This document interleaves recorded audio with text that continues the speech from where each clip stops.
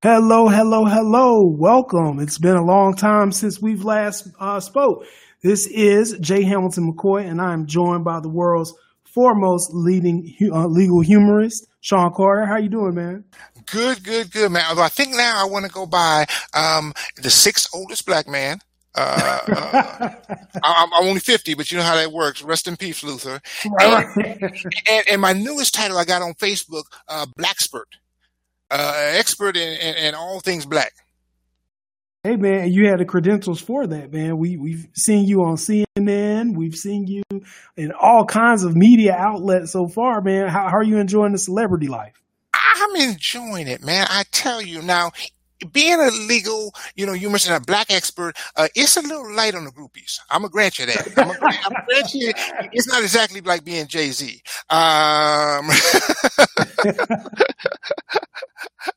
But what makes up for it is serenity and peace in my home. So I guess I'll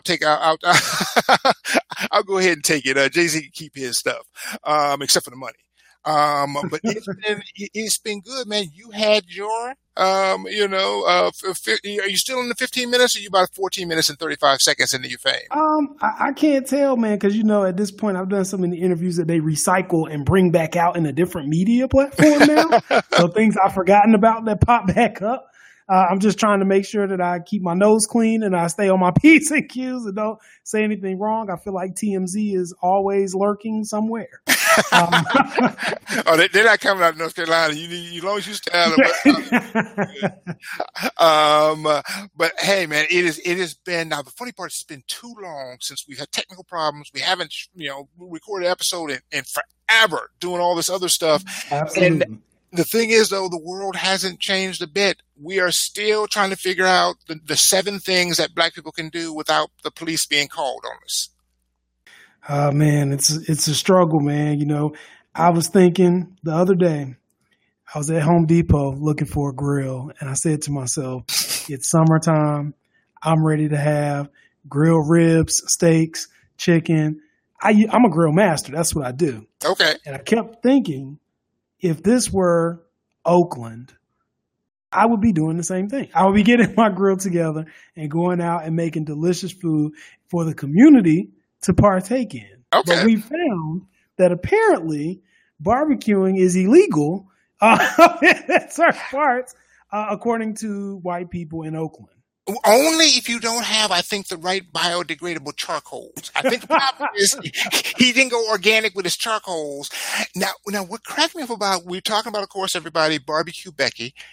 And what is amazing to me about that is that who is that into their charcoal or their charcoal regulations?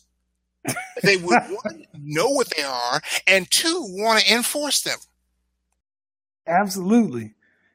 Citizens arrest. Now what's funny about Barbecue Becky, so much is funny. First thing is, for anyone who knows the history of Oakland was traditionally a black city. And since the expansion of Silicon Valley and all these new people coming in who can now pay elevated rents and housing prices and all that stuff, the complexion of Oakland is slowly changing. And the park that they were at was Merritt Lake. That's every time I go to Oakland, that's where all the activity is. Okay. People are partying, people are dancing, people are grilling. That's where everything is, because for black culture, that's what we do. We barbecue. That's what we do. And so now you kind of see the collision between old Oakland and this new Oakland embodied by Barbecue Becky, where apparently they're not going to tolerate it. And they're going to call police to get involved in situations that really shouldn't involve police. Then on top of that, when the police show up, they're going to go into, I don't know what that move is that she pulled. It was some tremendous acting. She should have gotten an Oscar for it. I'm surprised Spielberg hasn't called her yet. But she started shaking and shivering, and now all of a sudden she's a victim, despite the fact that she just harassed a whole bunch of people who weren't trying to do anything but barbecue. So where I'm torn is, it used to be a time when you set up a grill and you start barbecuing, people would wait in line for a plate. Like this was a time for the community to come together and eat good food. So was she just intimidated by the seasoning and the flavors? Is she saying that it's not bland enough for her palate? I'm telling you, the coals were not biodegradable. They were not. They were not They were not green. They were not green coals. They were black coals. All right, you can't have no black coals out there. That the only thing that was good about that and the justice that happened was that let me explain. Let me help you out. If you're the next barbecue Becky out there, or stir fry Susan. Let me explain this to you, girl. The internet don't play that. You will be famous in a way. Jesse and I are trying to get that famous. I'm gonna have to rob a liquor store to get that famous. All right, you can't get that famous legally as a black person. I saw her photo. She was like Forrest Gump. I saw her Photoshop with Malcolm X, with Dr. King. She was on the bus telling, calling on Rosa Parks. They had her in Black Panther, calling on the people in Wakanda. At one point, they had her getting her butt whooped by the women in Wakanda. It was, she was just, everywhere. Oh yeah, I saw one with her and the ladies from Living Single calling, talking about I see homegirl standing on my left and my right. So I bet she was the seventh sense, right? Like sixth sense. Ooh, I see black people everywhere she goes. I bet you she's blonde today, purple hair probably. I know she got a disguise on because she was famous. Her sister across the bay in San Francisco, Permit Patty. Right. Had even more trouble. Her problem was she did it second, trying to call the police on an 8-year-old black girl selling bottled water on a hot day. I guess outside the stadium, the baseball stadium there. Well, that's illegal. That's highly illegal. Oh, think about it. Dasani without a permit, you can't do that. Now, the thing that got me about her story was, this was not some, MAGA hat wearing, right? We're talking about a woman who sells CBD, cannabis oil, right? By the way, not even to people. She is like the dog a pot dealer. She does pet cannabis oil treatments.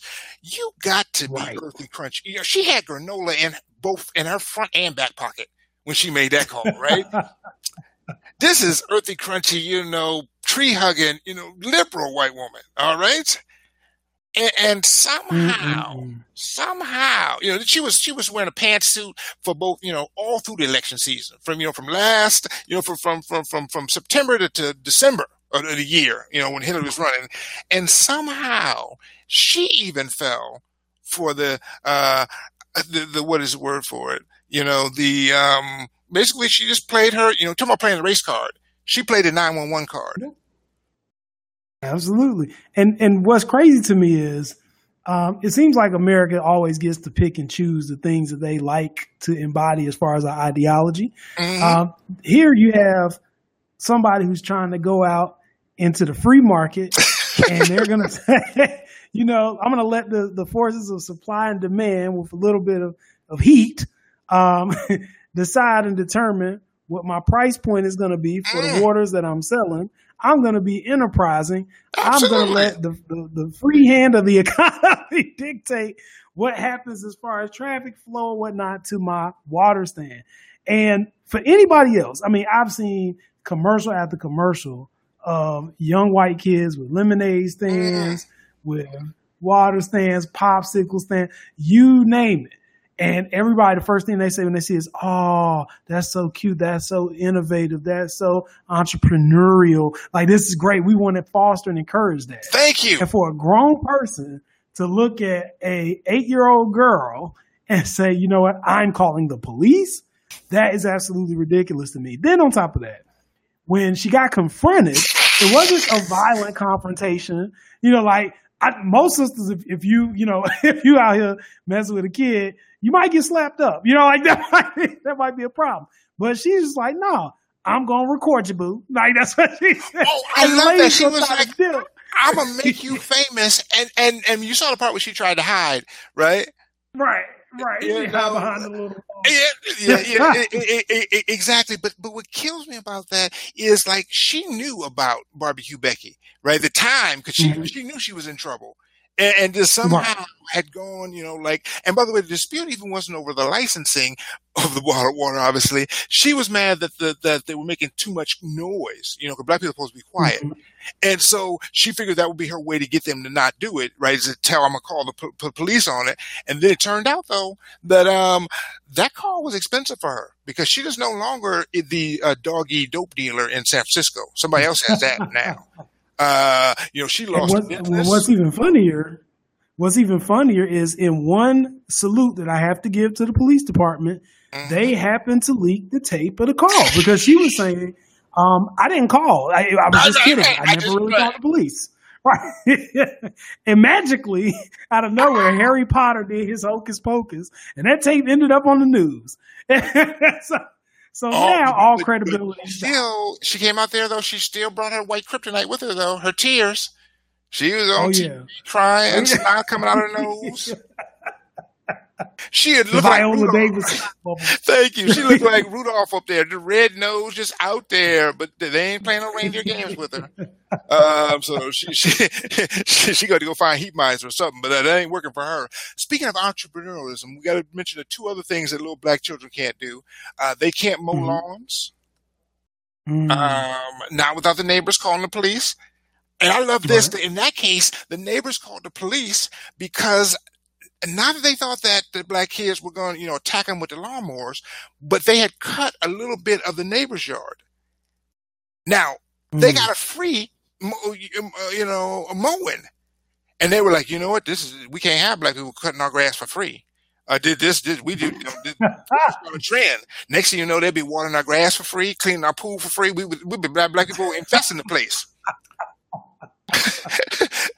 Called the police out. And then just this week, you can no longer deliver newspapers while black. Well, I'll tell you a little bit about, as far as mowing goes, one of the things in my intense study of Anglo-Saxon society is they are very, very sensitive about property boundaries. Like, it is a very big deal. If a tree limb falls over into somebody's yard, that is World War III. And so, this child who's trying to be an entrepreneur, who's doing really, somebody following my own passion, because that's what I used to do. Whenever there was an opportunity, you go to an area where more seniors own homes and they don't come out in the hot sun. They will pay you. Sometimes I used to set a price, but then I found that I was undercharging myself because people would pay you generously $100 to cut a small yard when I was charging $20. So you quickly say, okay, well, just pay me what you think it's worth, and there you go. 100, 150, whatever the case may be. And you would get your friends together because you say, okay, well, 4 of us can cut the front and backyard and double up on the money. That's entrepreneurship in its finest. That's what we encourage our children. That's exactly what that kid did. He had a crew out there. 4 kids. Absolutely. He was foreman. Absolutely. I did that for lawn care and for snow removal in the winter because nobody wants to come out and slip and fall on the deck or the sidewalk or whatever the case may be. We can remove that snow for you for a price. That's the American way. It doesn't get more American than that. The fact that someone would feel like they need to call the police in order to stop this innovation, it just seems like haterism to me. That's ridiculous. And by the way, she called the police again. And that woman has got a thing. But I looked this up because someone wrote me and said, "Hey, Sean, I got a problem with my neighbor. They keep calling the police on my kids. I'm worried that police are going to show up one night. Think my kids are a problem." And I looked it up for him. There's nothing you can do. You can't file like a complaint against someone, a civil complaint. The only people who could stop from calling the police are the police. Right there, they can fine you if you call for too much or harass someone, but they tend not to and give people the benefit of the doubt. And they kind of sometimes want you to call the police because if I'm being fair, if I give them the best light, is that they figure that it's the best way to have these disputes de-escalate rather than having 2 neighbors going at each other. We'll come out and mediate it. And we might get a few licks in on a black person while we at it, right? You can't beat that. We might be able to get whoop a little butt. And my also theory is that, quite frankly, the cops are a little bored. And so, they need something to do. So you can see how, it's a bad situation because we got all these people calling the police and there's really no way to stop them. Although we'll talk about that in a minute. We also had another boy delivering newspapers. Now, I got to tell you, this is up front. I realize, the mother should have realized this is going to be a problem. It's not like in the old days where you could just drive by and throw the paper and get it somewhere in their bushes and that's fine. They have in this city, They want you to deliver it to the front door, right? The paper is, so we're going to deliver it to your front door. People, and so if you're a little black kid, even though it's adorable little 12-year-old black kid. Curly, he had good hair, right? But still, if you walk into a bunch of people's doors, right, it's going to not work out well for you. I know this because I used to be in Boston and I had a paper route as an adult, right? Times were rough. Right. And I'd get up at 5 a.m. and these people had instructions like, we want you to come in the back door, all right? Let the dogs out. All right. Make sure my daughter's tucked in, kiss my wife goodbye, put the paper out on, in the sports section, put that on the paper, start the coffee maker. I mean, it was ridiculous where they had these instructions of, we want it here, we want it there. And I remember one day it was like 5 a.m. and I'm like, Sean, you're going to get killed. You can't prowl through this neighborhood at 5 a.m, going all up into people's back doors trying to deliver the paper, right? Ain't nobody gonna believe. And by the way, I got a big sack, right? So what does it look like? It don't look like I'm Santa Claus, right? It look like I'm the people gonna speculate I got a big screen TV in there, right? I'm like, I got to get out of this job, right? I can't do this anymore. And so can't do that. We knew that. You can't also run for office. Yeah, so we have a Oregon state legislator named Janelle Bynum, who represents the suburbs of Southeast Portland. She's out here trailblazing, literally. And she was canvassing a neighborhood in her district, trying to encourage people to vote for her for all the good things that she wants to do for the community. And somebody found that suspicious. But no, this is sister though. What do you mean I'm registered? No, but this is a middle-aged sister, so I know, for instance, she was like wearing a hoodie, right? She had her pants sagging. I know she was smoking a blunt, right? Because she's running for office. She wasn't coming in there looking like a business person with a business attire with a clipboard. Don't tell me that. Don't tell me she had a clipboard. I think she had the campaign T-shirt on. Thank you, right? But this is a sister, this is not like, I don't know how a 45-year-old black woman is considered dangerous if you're not slapping her child, right? Like, what would you look at her and go, oh my God, she is what? What they think she's doing? Strong arm robbery? She's stealing everybody's jewels? Well, what was told to the police, they said, quote, someone was looking, quote, as if they were casing the neighborhood for houses that were unoccupied and they would come back later and rob them. So they've already formed some kind of precognitive intent about what she was trying to do, despite the fact that she has the clipboards and I'm sure other people on the staff walking around knocking on doors trying to get people to vote. Thank you. And trying to get people flyers, by the way, with her picture on it. So how you going to case a place? but you done left a calling card, right, in a website. My favorite though is we had a brother back in the Bay Area, and this is a very affluent Silicon Valley area, and the brother it got caught out there, FWB, fireman while black. He's a fireman. Mm-hmm. He is looking, make sure there's going to not be brush, clear all that stuff. Now, here's the thing that's interesting about it is that not only was he wearing the fireman's suit, but he had a damn fire truck with him. Mm-hmm. Now, how, and the same kind of thing, he's casing the joint. Now, I can understand, maybe they thought he was so inventive as a thief that he's going to go out to Amazon or, Costumes R Us and rent the whole fireman thing. Maybe that's the thing with his wife later. They get all freaky anyway. So, okay, he was going to get the fireman thing anyway, okay? But tell me where. Somebody in the listening audience, please write us and tell us where you rent a damn fire truck.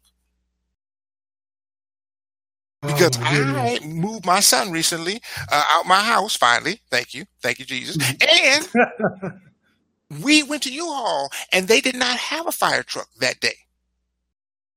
Mm. So how do Well, the suspicion is just amazing. And by the way, maybe we need to talk about that because the last one is we have the subway in While Black. mm. You cannot take your family of 7 with 4 children to Subway. If you do, you need to eat pretty quickly and get the hell out of there. Because if you go back for seconds on the self-serve, the white lady behind the counter may call the police panic that you're going to drink Subway out of business. I don't know what the thought Well, was. the thought is probably that you were casing the soda machine. There you go. So that you could steal all the Coke, right? And I just got a, kind of an unrelated side note, but do people still case places before they break in? Like I know that there was a big thing in like the 1800s where like bank robbers would want a case. Like, I don't know if people still do that. I mean, I think with internet and everything, people have a direct access feed to look at stuff and see what they want, or they can rob the neighbor when they're not home. Well, that would be the case if every Subway wasn't exactly the damn same. You could be sightless and rob a Subway. You know what a damn cash register is. It's always right over there next to the bacon. Right? I mean, it's not right next to the cookies. Right? Where you find the cookie display, you let your nose get to that. The cash register is going to be right next to the cookies. All right? You know that, right? And so the idea here was amazing because, by the way, these people had paid for their food. So tell me when in the history of robbery ever do you pay Subway $50, $60 and then try to steal your money back out the register? When you realize you got ripped off. Fair enough. All right, fair. I guess I can see that because Subway is nasty. All right, I get that. Although if they want to sponsor, we'll audit that. What's shocking to me is Subway seems to find all this great surveillance for people, going back for seconds on the soda. But yet Jared Fogle, Don't say that. Didn't seem to have that same degree of surveillance. I wonder, how did we miss the child molester? But we found the person trying to get seconds on soda. That's interesting. And let's talk about that because here's the thing about it's amazing. So you mentioned it, right? There are real threats out there. All right, there are real things, real bad guys, but somehow it's the cute boy with good hair who is the threat, or the sister running for office, or the family of 7 eating at Subway.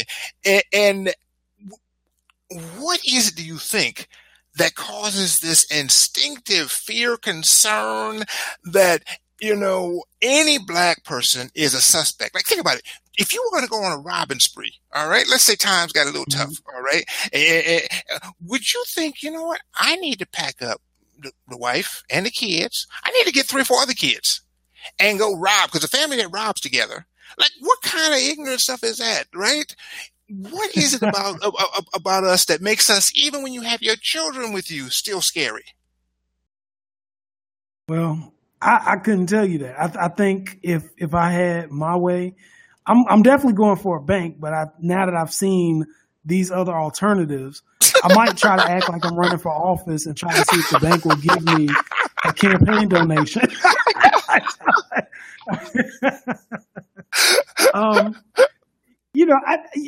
What I actually think about it is, I think that black people and white people oftentimes live in vastly different worlds. Okay. And for the white listeners that we have, 'cause I think there's about 14 of them. Hello.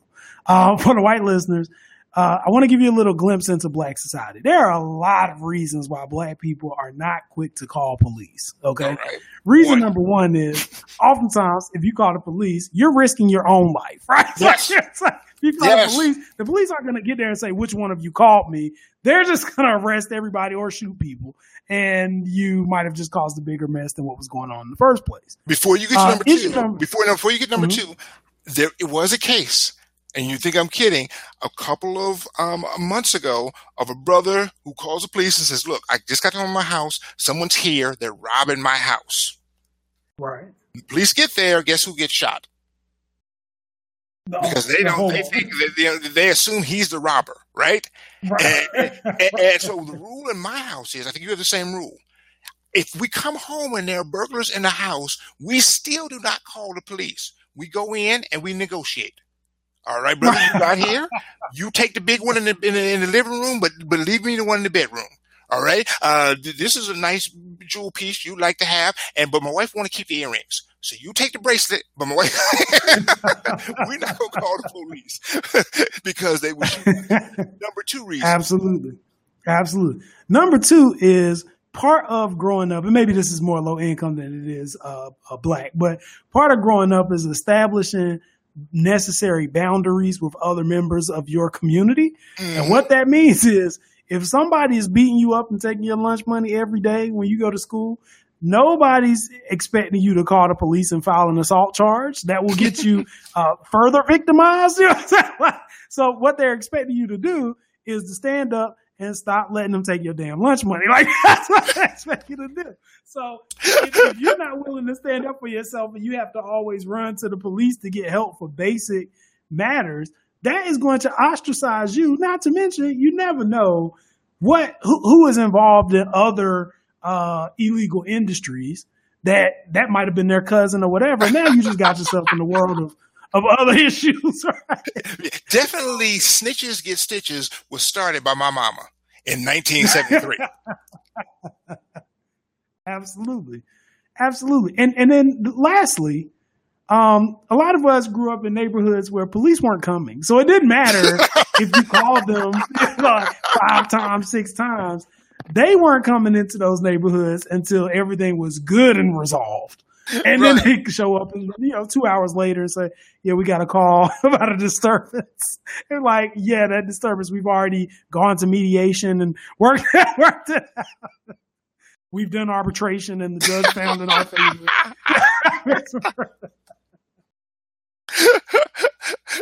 No, you're absolutely right. We're going to get into this in the future. I really am trying my best to understand this visceral fear. And in the past, I've described it as Negrophobia, where there's just an irrational fear that a black person might just do any damn thing at any time. And therefore, it looks like a 12-year-old boy, but you can't be too sure. Let's call the police. Yeah, it looks like an actual fireman in a fireman's uniform with a fireman truck. But you know what? Let's just make sure just in case, right? My Uncle Jebediah told me someone did the same thing in the 1930s. Robbed him of everything he had. Absolutely. And so there is, this fear. And then, of course, it's not even sometimes it's just fear. Sometimes it's just like, look, you know what? We have, earned this whiteness. We worked hard for this whiteness, particularly if they have a little money and a little influence. And you know what? Sometimes they're concerned that black people are trying to sneak up on some of their whiteness. So we could talk about the case of Adam Bloom. This is the ex-corporate executive who on 4th of July called the police out to check on the credentials of one of the residents at their community pool. Now, despite the fact that his sister has a key card, he doesn't believe that those key cards, you get there anyway. You get there at Kinko's, I guess, right? He is so convinced of that he calls the police and wants to get her license and ID so they can check the address to make sure that it's not a friend's key card or neighbor's. And the thing that is, it got me was I saw that on the internet.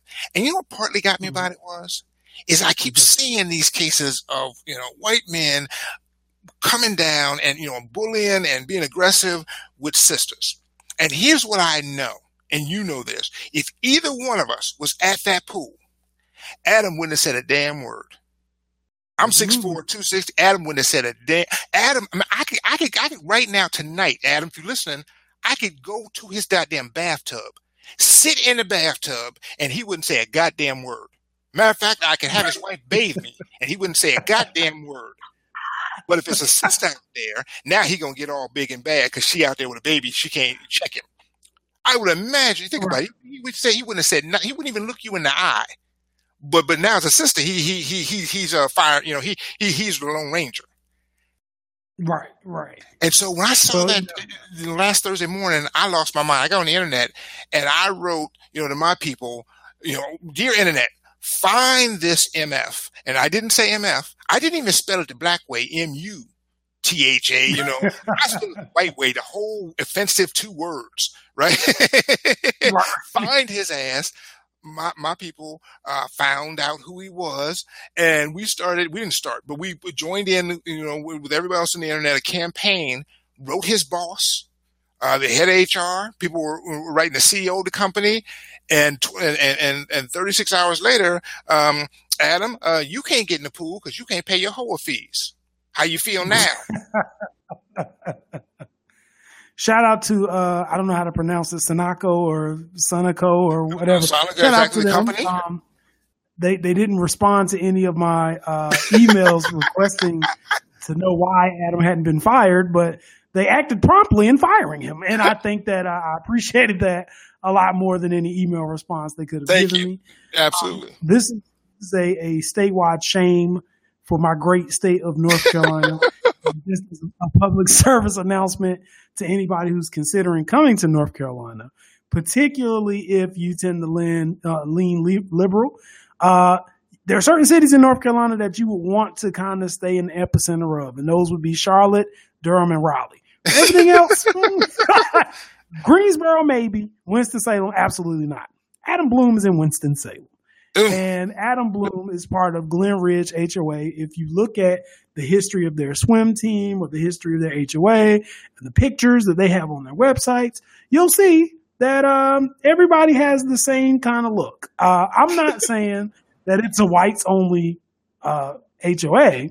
I'm just saying minority ownership is at an all-time low. Well, here's what I loved about it, though, was they had a picture from their, of their pool, because of the website, and people around the pool at some event.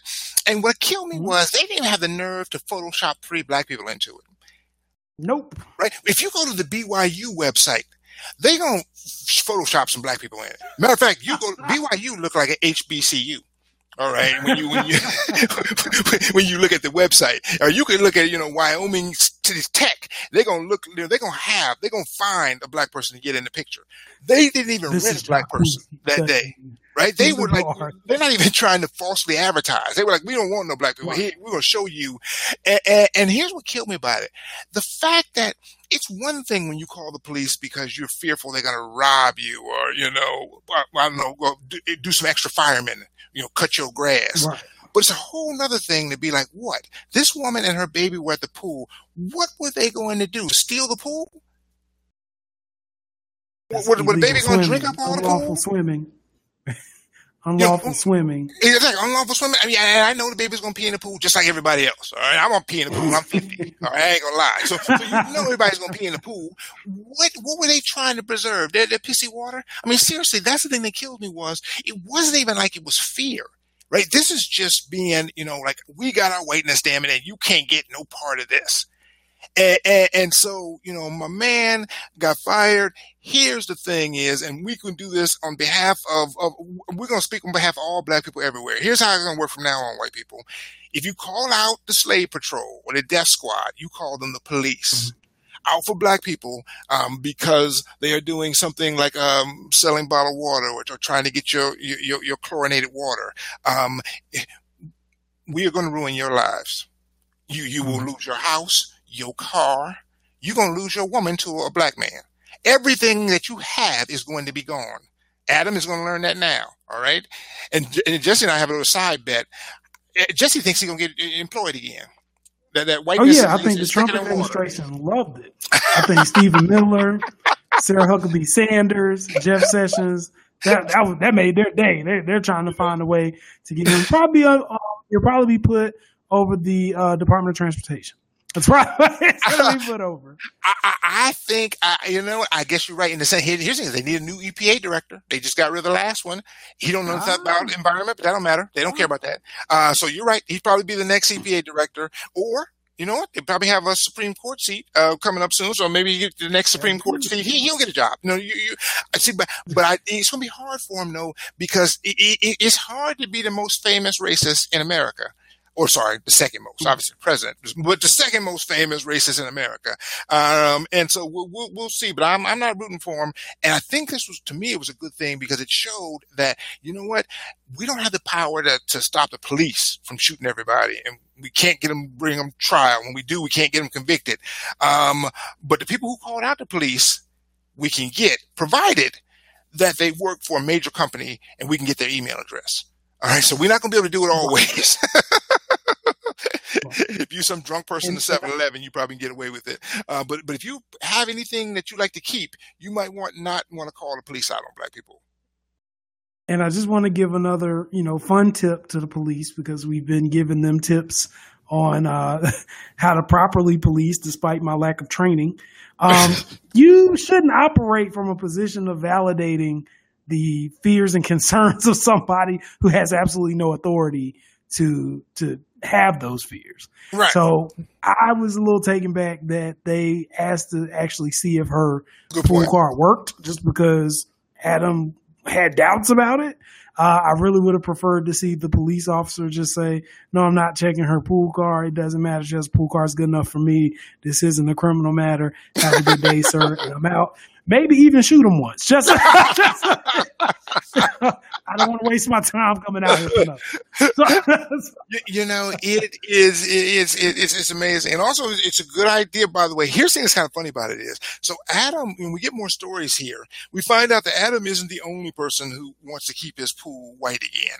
As a matter of fact, Adam wasn't the one who noticed her. He just happened to be the whole pool monitor boy. Right, he's a hall monitor, and so some other lady come to him and say, "Hey, those people looking awful black over there, and you need to go deal with this." And so it's not even his original racism that gets him into trouble, right? He didn't even notice it at first, but it's the fact that he decided to, But here's the thing for me is that it wasn't. It was bad that you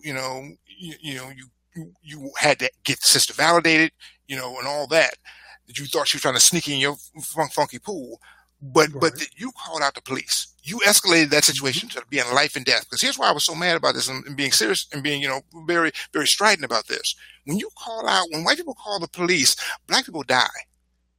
Right? This isn't a situation where it's just inconvenient to people and they have to do the indignity of showing their ID. But we have 12-year-old boys who get shot when the police get called out in 4 seconds when the police get on the scene.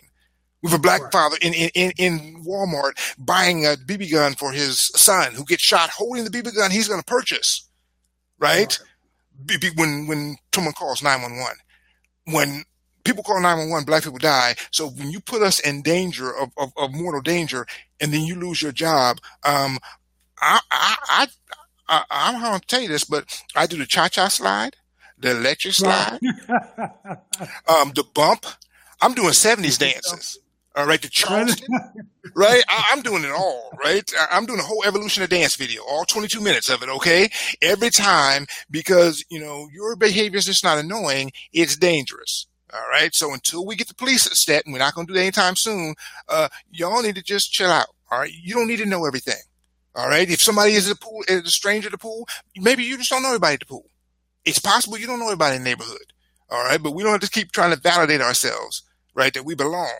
And I've had this experience, Jesse, how many times you've had this experience yourself where someone has asked you a question about, trying to check your credentials, whether you belong somewhere. I'm going to give a speech. I'm trying to get into the ballroom to do a sound check. The guy's like, hey, you can't come in. This is for lawyers. Now, I'm the speaker.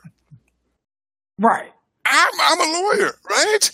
I've got to sit here and try to argue with this fool. And by the way, fortunately, this time, the poster of me was behind this fool. I'm like, let's ask him, the guy on the goddamn poster. Me? You think you should let me in? Right? And this is the kind of thing that, and here's the thing that I think what people don't understand is they think, fine. What's it? Just a minor inconvenience. I'm like, no. You done left a bad taste in my mouth now. Right. All right. This is worse than your raisins in a potato salad. All right. This is carrots in your jello. This is nasty. All right. I'm not going to want to come back to your place anymore. Right? You don't ruin the whole thing. Now, I'm going to get my check before I leave. I ain't a fool. I'm going to get my check. But we going to ruin this whole relationship. And by the way, I'm going to then make a bunch of money running around the country telling people about you. All right. So Right. it makes the whole thing bad. You know, you don't have, if you don't know, maybe you don't get to know. But stop trying to, interrogate it I guess there's, mind your business. Well, with ID Adam, the funny thing to me is I feel like even if you wanted to be the hall monitor extraordinaire of the Glen Ridge HOA, you'd be surprised how just being neighborly would have answered all the questions that you had. So if you just came up and said, "Hi, my name is Adam. I've never met you before. Never seen you around here. What's your name?" And she says her name. Okay, cool. How long have you been here? Thank you. Being neighborly, you would have answered your own questions. But when you come up to interrogate people who you don't know, I mean, first of all, to ask somebody who doesn't know you and doesn't recognize you what their address is, he got mad because she lied to him about the address.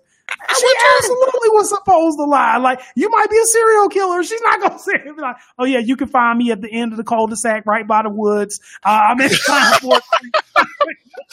We leave a key underneath the mat just in case somebody gets locked out. Yeah, exactly, right? Right. So, of course, she didn't know him. He asked for the address. The first address she provides is not, correct or whatever, because I guess she didn't expect that they were going to be doing any kind of CIA intelligence search just to go to the pool. And then on top of that, she's like, "Okay, obviously I'm at the pool. Obviously I got a pool card. I don't know what the big deal is." So now he approaches with some greater degree of perceived authority.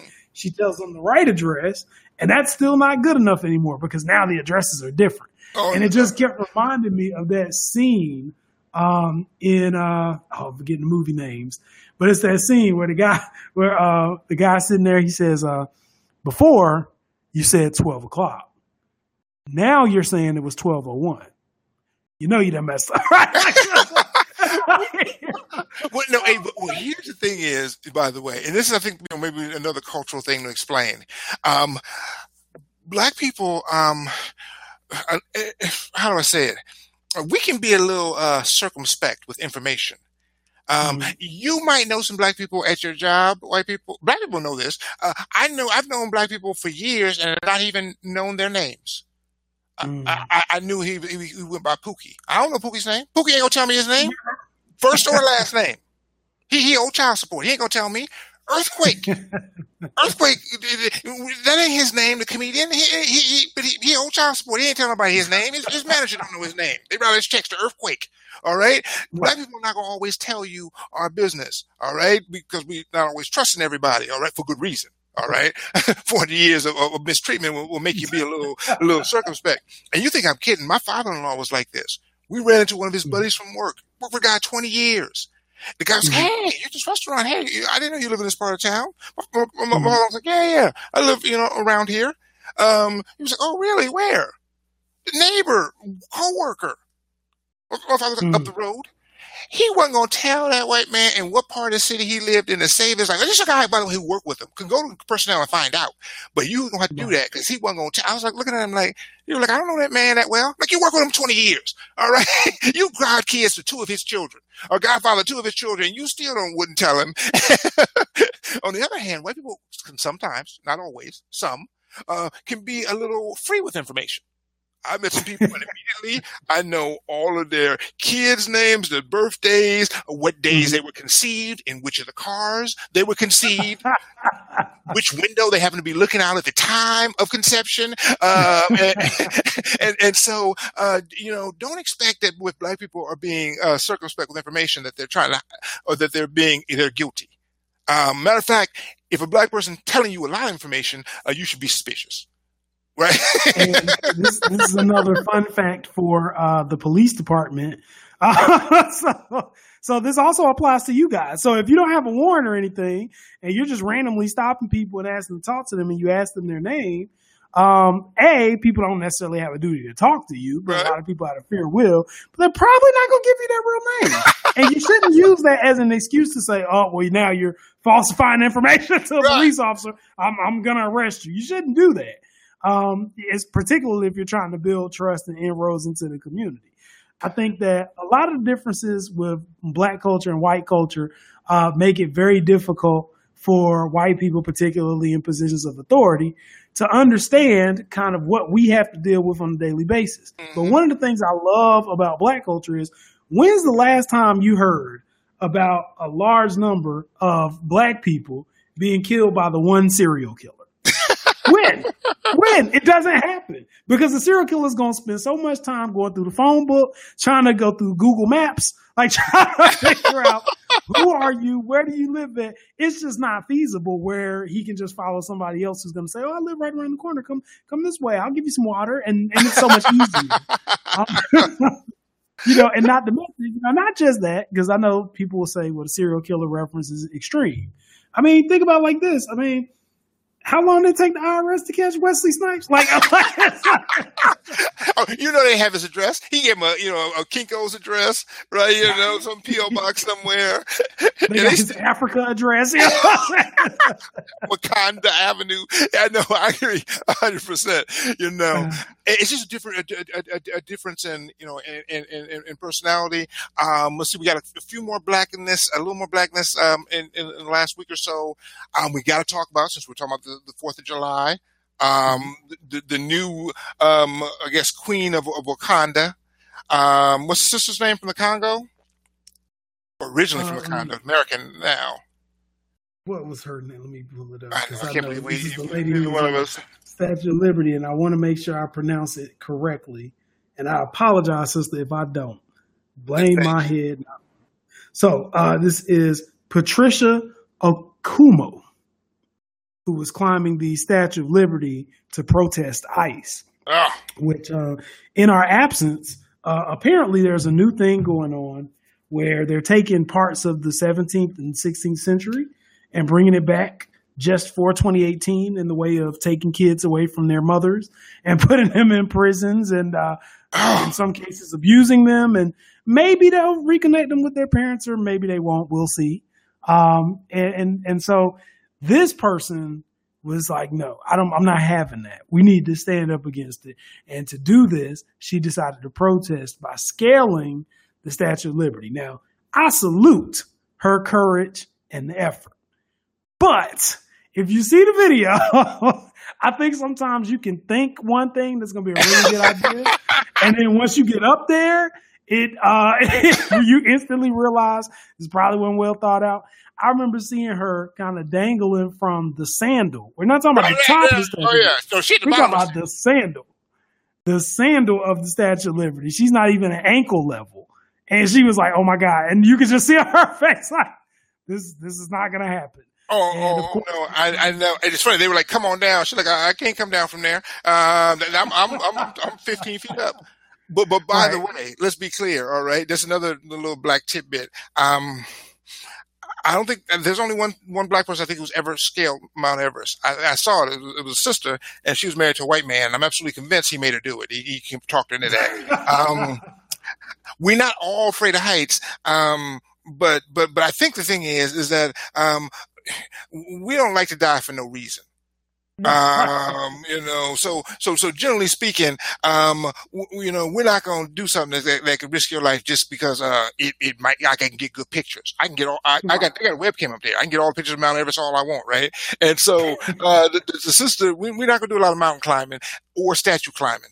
So sister got, but hey, I got to salute her, because that's 15 feet higher than I would have got. Absolutely. She did good. Once you get above that little base stand, you already are pretty high up, but kept going. So, just so everybody knows, the bar is set. Water too. You know how we don't like no water. That's double. And that's dirty New York, Hudson River water. That's a whole nother thing, man. You come out of there with 8 eyeballs.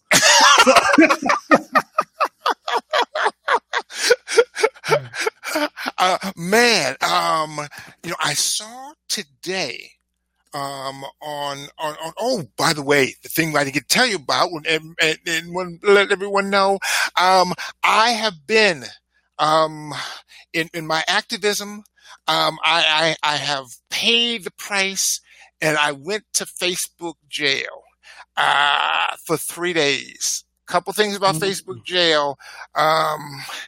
you want to pack a lunch. No food in Facebook jail. Now the thing that's bad about Facebook jail though is that they let you, if they just threw you off your account totally, that'd be better. No, they let you stay on the account. You just can't interact with anybody. I mentioned this before. It's like being in the movie Sixth Sense with with Bruce Willis and the little white boy, where right. It's like, think about it. You know you dead. Except you know you dead. You know you're dead, but nobody else does. So you see all your people out there, and you expect, by the way, my Facebook fam, if any of you listening, you can kiss my black ass. At least 48% of it. All right, I'll tell you what to do with the other 52% later. But 48% because I got 10,000 friends and followers, right? Right. 4 people knew I was gone. And that's because Renee, you were one of them, and Renee had to put a note up. And even with a note up, it was 4 people. All right? And my friend kissed my ass. All right? But the point is that it's lonely. You out there, you can see everybody interacting and doing all their social media stuff, and you got stuff, you can't even like nothing. You just out there just like, it is horrible. But I paid the price. All right, for social justice, and I learned something very, very important. And it's important if you're out there in your person of color, you can't make white people mad. You can make them mad. You really can't. I don't tell you. If you make a white woman cry, you're gonna lose some Facebook time. That's the rule. That's in the terms of service. Look it up. All right. And I now am so afraid of white people that I had a color purple moment just yesterday. I made a comment on a story, and some white woman who didn't like the comment said I was sad. Another woman called me a moron, and I had to sit there and just take it. And it was just like that scene in The Color Purple where, and I'm sitting there sad. I'm like, I can't say nothing to these people. I can't do nothing because I'm going to make one cry. I can't go back in jail. I'm not going back, right? They'll take me there alive, right? I'm not going back. And fortunately though, some of my sisters came in and cursed them out for me. And it was like that scene in Color Purple where Oprah is at the table and she's like, I've been beat down. I thought I was going to die, but then I saw you, and you helped me that day, and I knows there is a God. And that's how I felt, right? I knows there is a God because my people came and rescued me from these white women. But the point is, if you're a person of color, you need to just, I don't know how to say this, but Facebook is 1838. Don't you eyeball that white person, all right? Don't you make a white woman cry. You need to know your place, because you will be sent, to the woodshed. And see, that's how they get you, because we usually follow. I usually read all the posts that you have, and I usually know that there's something wrong if something from you doesn't come up on my Facebook. But I can never tell because I think Facebook plays games with the algorithms. So you can't see certain people's stuff anyway. Typically, the things that I feel like are the most inspirational pieces that actually achieve some kind of black intellectual discourse, those get missing quick. If I wanted to see cats playing pianos, I'll get 50 of those. Anyway. or 2 black people fighting over the last shirt at Old Navy. Oh, absolutely. You see that 12 times. There'll be 12 of those. So, in going through and checking, I've been fortunate. I've never had to go to Facebook jail. I did some visitation, but I've never actually been booked for Facebook jail. I think I've come close, but it tells me that apparently I'm not being controversial enough. Right? I've made it my quest. Okay. To get jail. I did feel like I was a freedom fighter. I wrote when I came out my letter from a Facebook jail. Quoted little Dr. King about our big problem being not the white moderate, but the Facebook moderator in our struggle for justice. Right. But the thing that was interesting to me is, I gotta tell you, is you never know how much you appreciate Dr. King until you try to write a letter, and you realize it took me forever to write this letter. I wasn't sitting in a jail cell. I was sitting in my office, with, drinks and food and a computer and a word processor and the internet. And Dr. King writes this letter in a jail cell, by hand. He didn't have no predictive text and spell check. Right. The man was amazing. The point is though, is that, we got to figure out a way with Facebook, because every time I've been in trouble, by the way, it's only been 3 times, but it's always about race. The first time I got in trouble was because I used the N-word. Not, by the way, to say, hey, that's my N-word, or even, that N-word's crazy. I was using it in the context of the subjugation of black people, or in these police stops, and teaching my son that he had to relinquish his position of being my son and a good kid and an honor student and, responsible young black man, and understand that when the police come calling, you got to assume the role of a nigger. You have no more civil rights. You have no more legal rights. You have to submit completely. All right. And for that post, they were like, you offended community standards. Now, it's never offensive to see a black person get shot on Facebook. I've seen that 400 times. Right. But it's offensive for a black man to explain his frustration with the system and use a name that was, foisted upon us by others. Who did I offend with the use of that word? Well, I mean, I'm telling you, man, this is black enlightenment, man. That stuff gets canceled quick. You're going to be on Trump's list. It does, but right. Extremists. I think my offense was this, is that I did the unthinkable, and that is I use a term that a white person can't. That's bad. Now, I love the fact that the English language, last time I checked, has 300,000 words. But somehow, not being able to use one of those words is the greatest offense. Yeah. Not being able to use one of those words because we don't have the appropriate representation in the Facebook legal society or whatnot in order to educate people that word is perfectly acceptable amongst certain communities. Well, no, and here's the other thing that's amazing is, and it just goes, we can now end because we go full circle with the topics. The thing that's interesting about the Facebook dynamic here is Facebook doesn't look at a algorithm and say, okay, every post is going to go through our filter and we'll filter out the bad ones. They don't care as long as nobody in your feed has a problem with it. So you and I have friends who always use the N-word in their posts or in any context. Okay. The thing that's interesting is that they only respond if someone complains. And this is what we're talking about. I've never complained about anybody's Facebook posts. Never. Right. I blocked people, didn't want to see it anymore, unfollowed, but it would never occur to me to tell because my mama taught me, all right, that the snitches get stitches. Right. Right? I'm expecting if I tell the Facebook, I don't even know how to do it. I don't even know what I call 1-800-Facebook. What do you call? I don't even know how you do that. But the people who are the same people who are more likely to call 911 are more likely to call Facebook 11. So what ends up happening is you have a disproportionate number of black people being tagged for punished for hate crimes or hate speech, not because we're more likely to do it, but simply because we are far less likely to report it.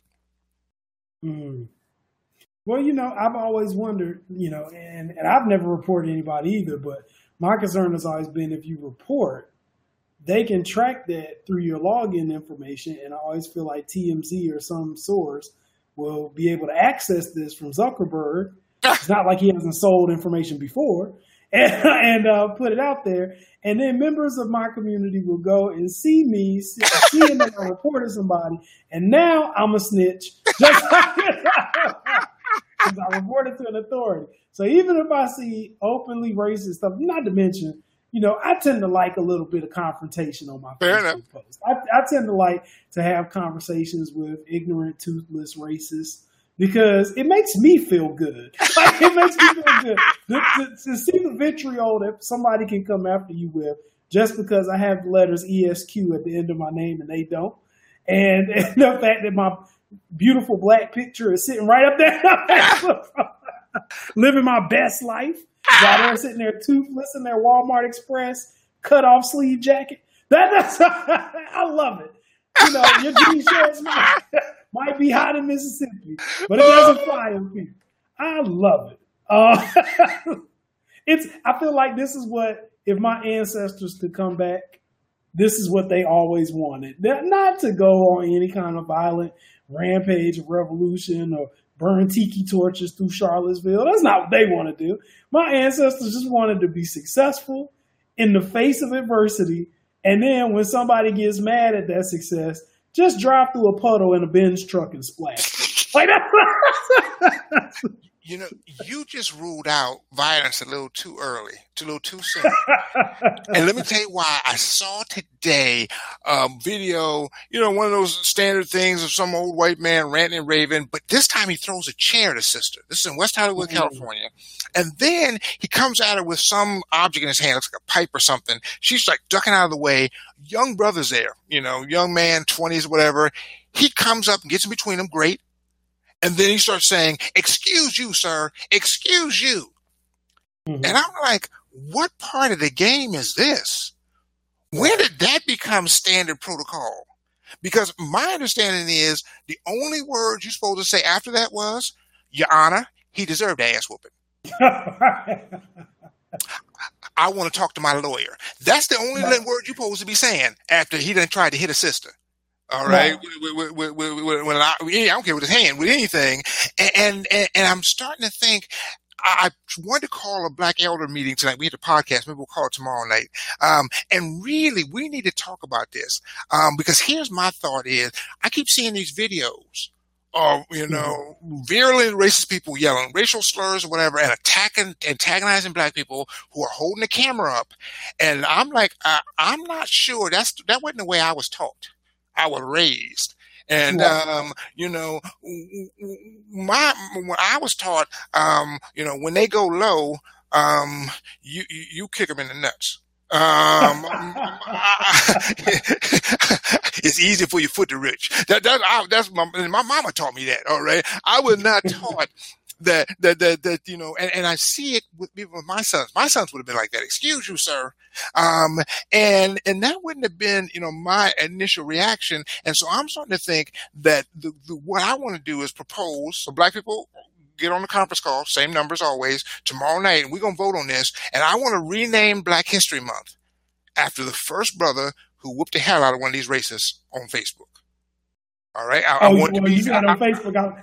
I was going to throw Crispus Attucks out there, but then you said on Facebook. No, on Facebook. If I get a Facebook video that we can share around of some brother whooping one of these ranting racist people, I want to name Tyrone History Month. All right? And every year from now on, we celebrate Tyrone in the month of February. And we get our kids around and we have them watch the video and say, "Look, see, that's what happened, son. When you attack a Black woman, now see how he kept hitting them even when he was on the ground? You start kicking him." That's what we do. All right. Now I'm going to go change your diaper now. We teach them young. All right. But the point is Tyrone History Month. And maybe if you whoop somebody, you get a day. You get February 20th. All right. It would be, you know, Jesse Day. But the point is it's getting crazy out there. And I'm willing to bring a little violence back. All right. No shooting. All right. Cause my mama didn't teach me that. But you, I don't see how we can keep letting people, you know, accost us in public and say all kind of vile things to us and try to lay their hands on our women and not have some, what's the movie quote, consequences and repercussions. Well, you know, some people are trying to step up and stand against it. So like Maxine Waters, she's been, standing up. I think at this point, I'm almost inclined to say that she's positioning herself to be president because it seems like everybody is going soft on talking about what Trump does. Trump is allowed to go out, talk about people crazy. I think he said Germany today was like Russia or something like that in front of Angela Merkel. whatever the case may be. We basically have no friends at this point. So, Right. so he took our credibility, but he's able to have people come out to rallies, beat up on black folks at rallies, do whatever they want. But yet, if we call them out on that and say he's racist, all of a sudden we look like jerks, according to the media, because we don't know his heart. You know, like, how can you judge that somebody's racist just because, you know, of Central Park 5 or discrimination in housing against black people or any of the historical things that he's actually done? How about locking up 3,000 children and taking them from their parents? Right. All of whom are now white. How about that one? Absolutely. So Maxine Waters stands up, really voicing, I would say, a large population of the American people, but particularly minority populations of the American people. And she says, no, if you see these people, you have just as much right to yell at them, tell them get out, tell them you don't want their business here, whatever the case may be. And people started taking their advice to heart. So they ran Christian, her racist self, up out of the Mexican restaurant. Why she went to the Mexican restaurant after all this stuff was going on, we will never know. That's just the height of insensitivity. But be that as it may. Tell me that. I don't get that. How are they getting anything take out? If in D.C., think about it, they're in Chocolate City.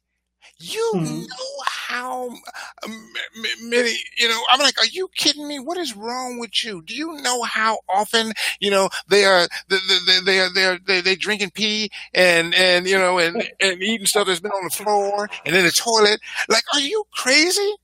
And to me, you know, you know how many the help, you know, pie desserts they have. And I would be offended as a black if at least one black person hasn't done it. You're damn right you're supposed to do it. And I don't get their idea of like, you know, you can't in the 21st century. Think about it. Even Miss Kizzy in Roots spit in a woman's water, right? Yeah. And you know, that was 400 years ago. So, you know, damn well, brother, you know, in the 21st century ain't going to treat you right. I'm like, you shouldn't even, you know, be going to no restaurant with any people of color in it. You should be ashamed of yourself. The fact that they're going to serve you and then you're going to lock up their cousins. Well, you know, it was bold and people started taking it to heart. They started doing it. But then as natural media progression, the media says, well, you know, I just don't understand why people would do that. This is not American. You know, like we're supposed to be able to talk and, you know, we can disagree on issues, but not be disagreeable. And, you know, all of this like peaceful, passive stuff because their community isn't the one being ravaged with babies that are in cages sleeping under aluminum foil. So, you know, it's amazing what people will allow to occur. But when Maxine Waters steps up, the first thing that you hear is a sense of unity from both sides of the aisle. One, you got Republicans who are talking about, oh, well, you know, they want to escalate. Or if she wants to do that, then start shooting people. Like, that's right. Escalate. Then you got Democrats who are like, Maxine, stop doing that. You need to apologize. What? So, well, let me ask you this. How much money do you think Chuck Schumer and Nancy Pelosi have bet on a Republican retained Congress in November? They got to be a line on that in Vegas. And they got to have their houses bet on that because they are doing everything they can to make sure the Republicans stay in power. Now, the Democrats, I know Chuck and Nancy listen sometimes. So hear me out, Cuck and Fancy. Let me explain this to you. If black people don't come out in record numbers, risk going to jail, stay in long lines, take a day off work, none of y'all get elected. All right. Right. So when our hero, Auntie Maxine, all right, we don't call her that because of disrespect. The woman we write gospel songs about, reclaiming my time. All right. When she comes out with something, just out of respect to the only people who could win you this election, you need to shut the hell up. Just out of respect. Absolutely. Respect. R-E-S-P. You know how to spell it. Respect. All right. And the idea that you're going to piss off your most reliable voting base, the one you need. And the idea is, well, we can keep pissing you off because Trump is worse. Well, I don't know about you, but when I go to a restaurant, I don't go, oh, what's your second worst thing on the menu? I won't go to that restaurant, right? So don't act like we will keep coming out and risking our time and effort, whatever, to vote for you, and you're going to treat us second worst. You know, you need to be out there like Hercules. Yeah. And you know, as a politician, I feel like optics are your tool. Right. So the optics of two older white people telling a black woman essentially to shut up, like that's not just that is problematic for me on a lot of levels. And I just feel like A, it shows a disconnect between the leadership and the party. B, I definitely think that these people are standing in the way of a lot of the significant minority voices that are trying to come up and take control of the party. And that it's high time for us to do. And I think, you know, they have a vested interest, despite what they say publicly about Donald Trump. I'm convinced that they have a vested interest in seeing Donald Trump succeed just as much as the Republicans do, because sometimes the art of looking like you're doing battle with some kind of demon or Goliath is more job security in the eyes of politics than you know, actually bringing about any kind of change. Well, that's the problem with Trump and why he happens. Think about it. If Trump isn't making people money, giving people what they ultimately want, he doesn't exist. Nothing happens. You know, think about it. What happens when you start getting in between people and their money and things they want? The reason that Trump exists is because he is profitable to a lot of people. So the media, MSNBC talks about how much they hate Trump. But they gave him, more advertising than all the other Republicans combined by 10 times. They gave him $1 billion of free advertising. That's how much they hate him, because he's making them money. Right? Nobody was watching a Republican primary or a Republican debate until Trump started getting on there talking about, how big his dick was in the debate. All right, now everybody's going to watch. Same thing with, the Democrats. You know how much money they raised in fundraising for people trying in the resistance? Right? The resistance is a cash cow for them. So yeah, if they're not in any hurry to get that cash cow going. The same reason why the Republicans, by the way, weren't in any hurry to overturn Roe v. Wade. They like to say that. But you know how much money they raised from overturning Roe v. Wade? You know how much money they're not going to raise next year if they overturn it? And so there's constantly this thing, you're right, where, the people, are less competitive and more complicit. Mm. And it seems like the Democrats have a special thing where they really, I think that for them, it's like, yeah, we could win a lot of elections. We mobilize black people, gays, Latinos, but that wouldn't really be a real victory. It ain't really counting unless we get the white people. Right, because otherwise it's cheating. You're in the low-hanging fruit. You don't really want all these other people. You want to get, now your values really accepted if the white people, that it's a good neighborhood, right? We want to be in a good neighborhood. We want to live with all these people. And because think about it, you have people, perfect example, black people, loyal constituents, and there's never, ever any thought of trying to go to put any policies out there that would attract us. And here's why. They don't care. Think about Chuck Schumer, care less, right? About Black Lives Matter, one way or the other. Police matter, doesn't care. Mm-hmm. But here's what his concern is. He doesn't want to ever make it look like to the white people that he's catering to the black people, because he might lose their votes. And so the same thing with why the House and Democrats, or the Democrats, won't fight very hard for DACA. They won't shut down the government for DACA, because they don't want to ever say an American person lost their job with them trying to protect these brown people. And because they're absolutely obsessed with that 3 white votes that they might get. And it'll be 3 at most. But they're absolutely obsessed with them. Wow. Yeah, sad state of affairs, man. Sad state of affairs. But who knows? Like, I don't know where, as a country, we plan on being. I'm already preparing for Trump, second term. Mainly because I just feel like the Democrats right now, our front runner is Joe Biden. And no disrespect to Joe Biden. I hear he listens to the show too. No disrespect to Joe Biden, but I just feel like the time for him to run was the last cycle, while you're still cruising off that Obama wave. How about before you get to be 250 years old? How about that?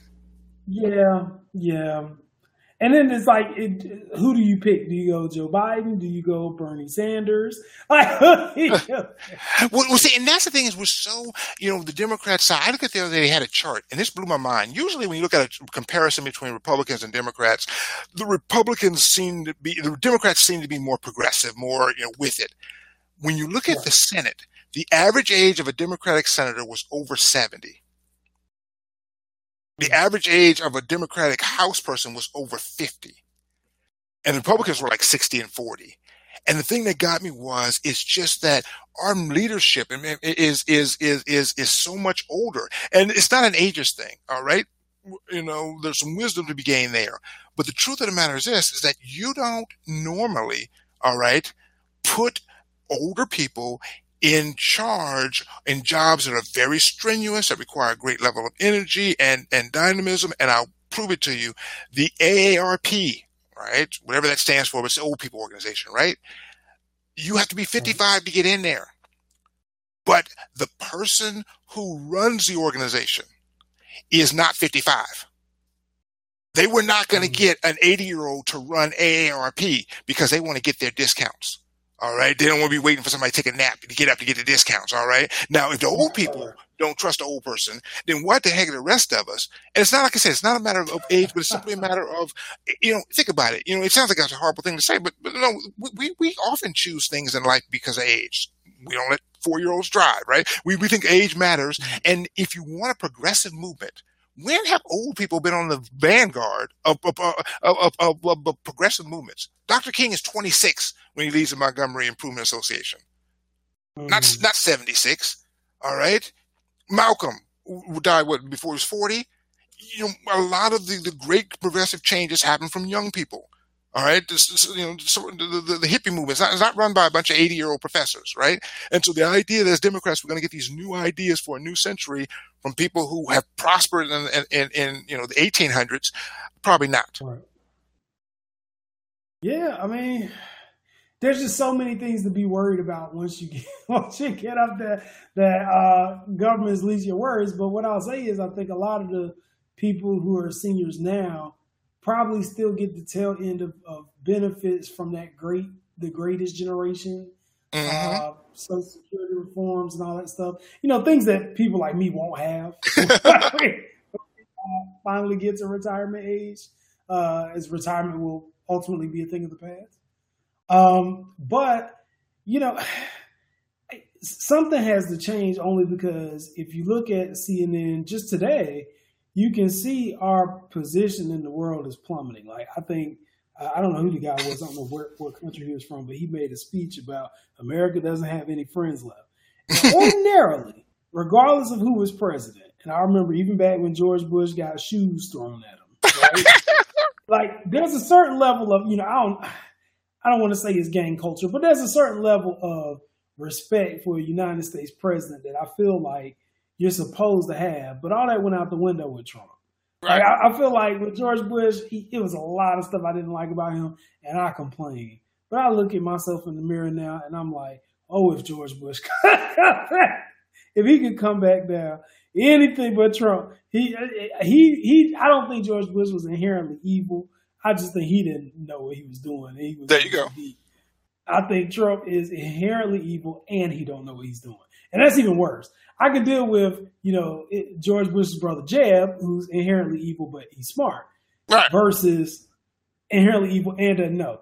Because inherently evil and doesn't know reminds me of people who I grew up with. That's just ignorant. And you'll do anything. You'll do anything if you're ignorant. You'll blow the world up just to prove a point.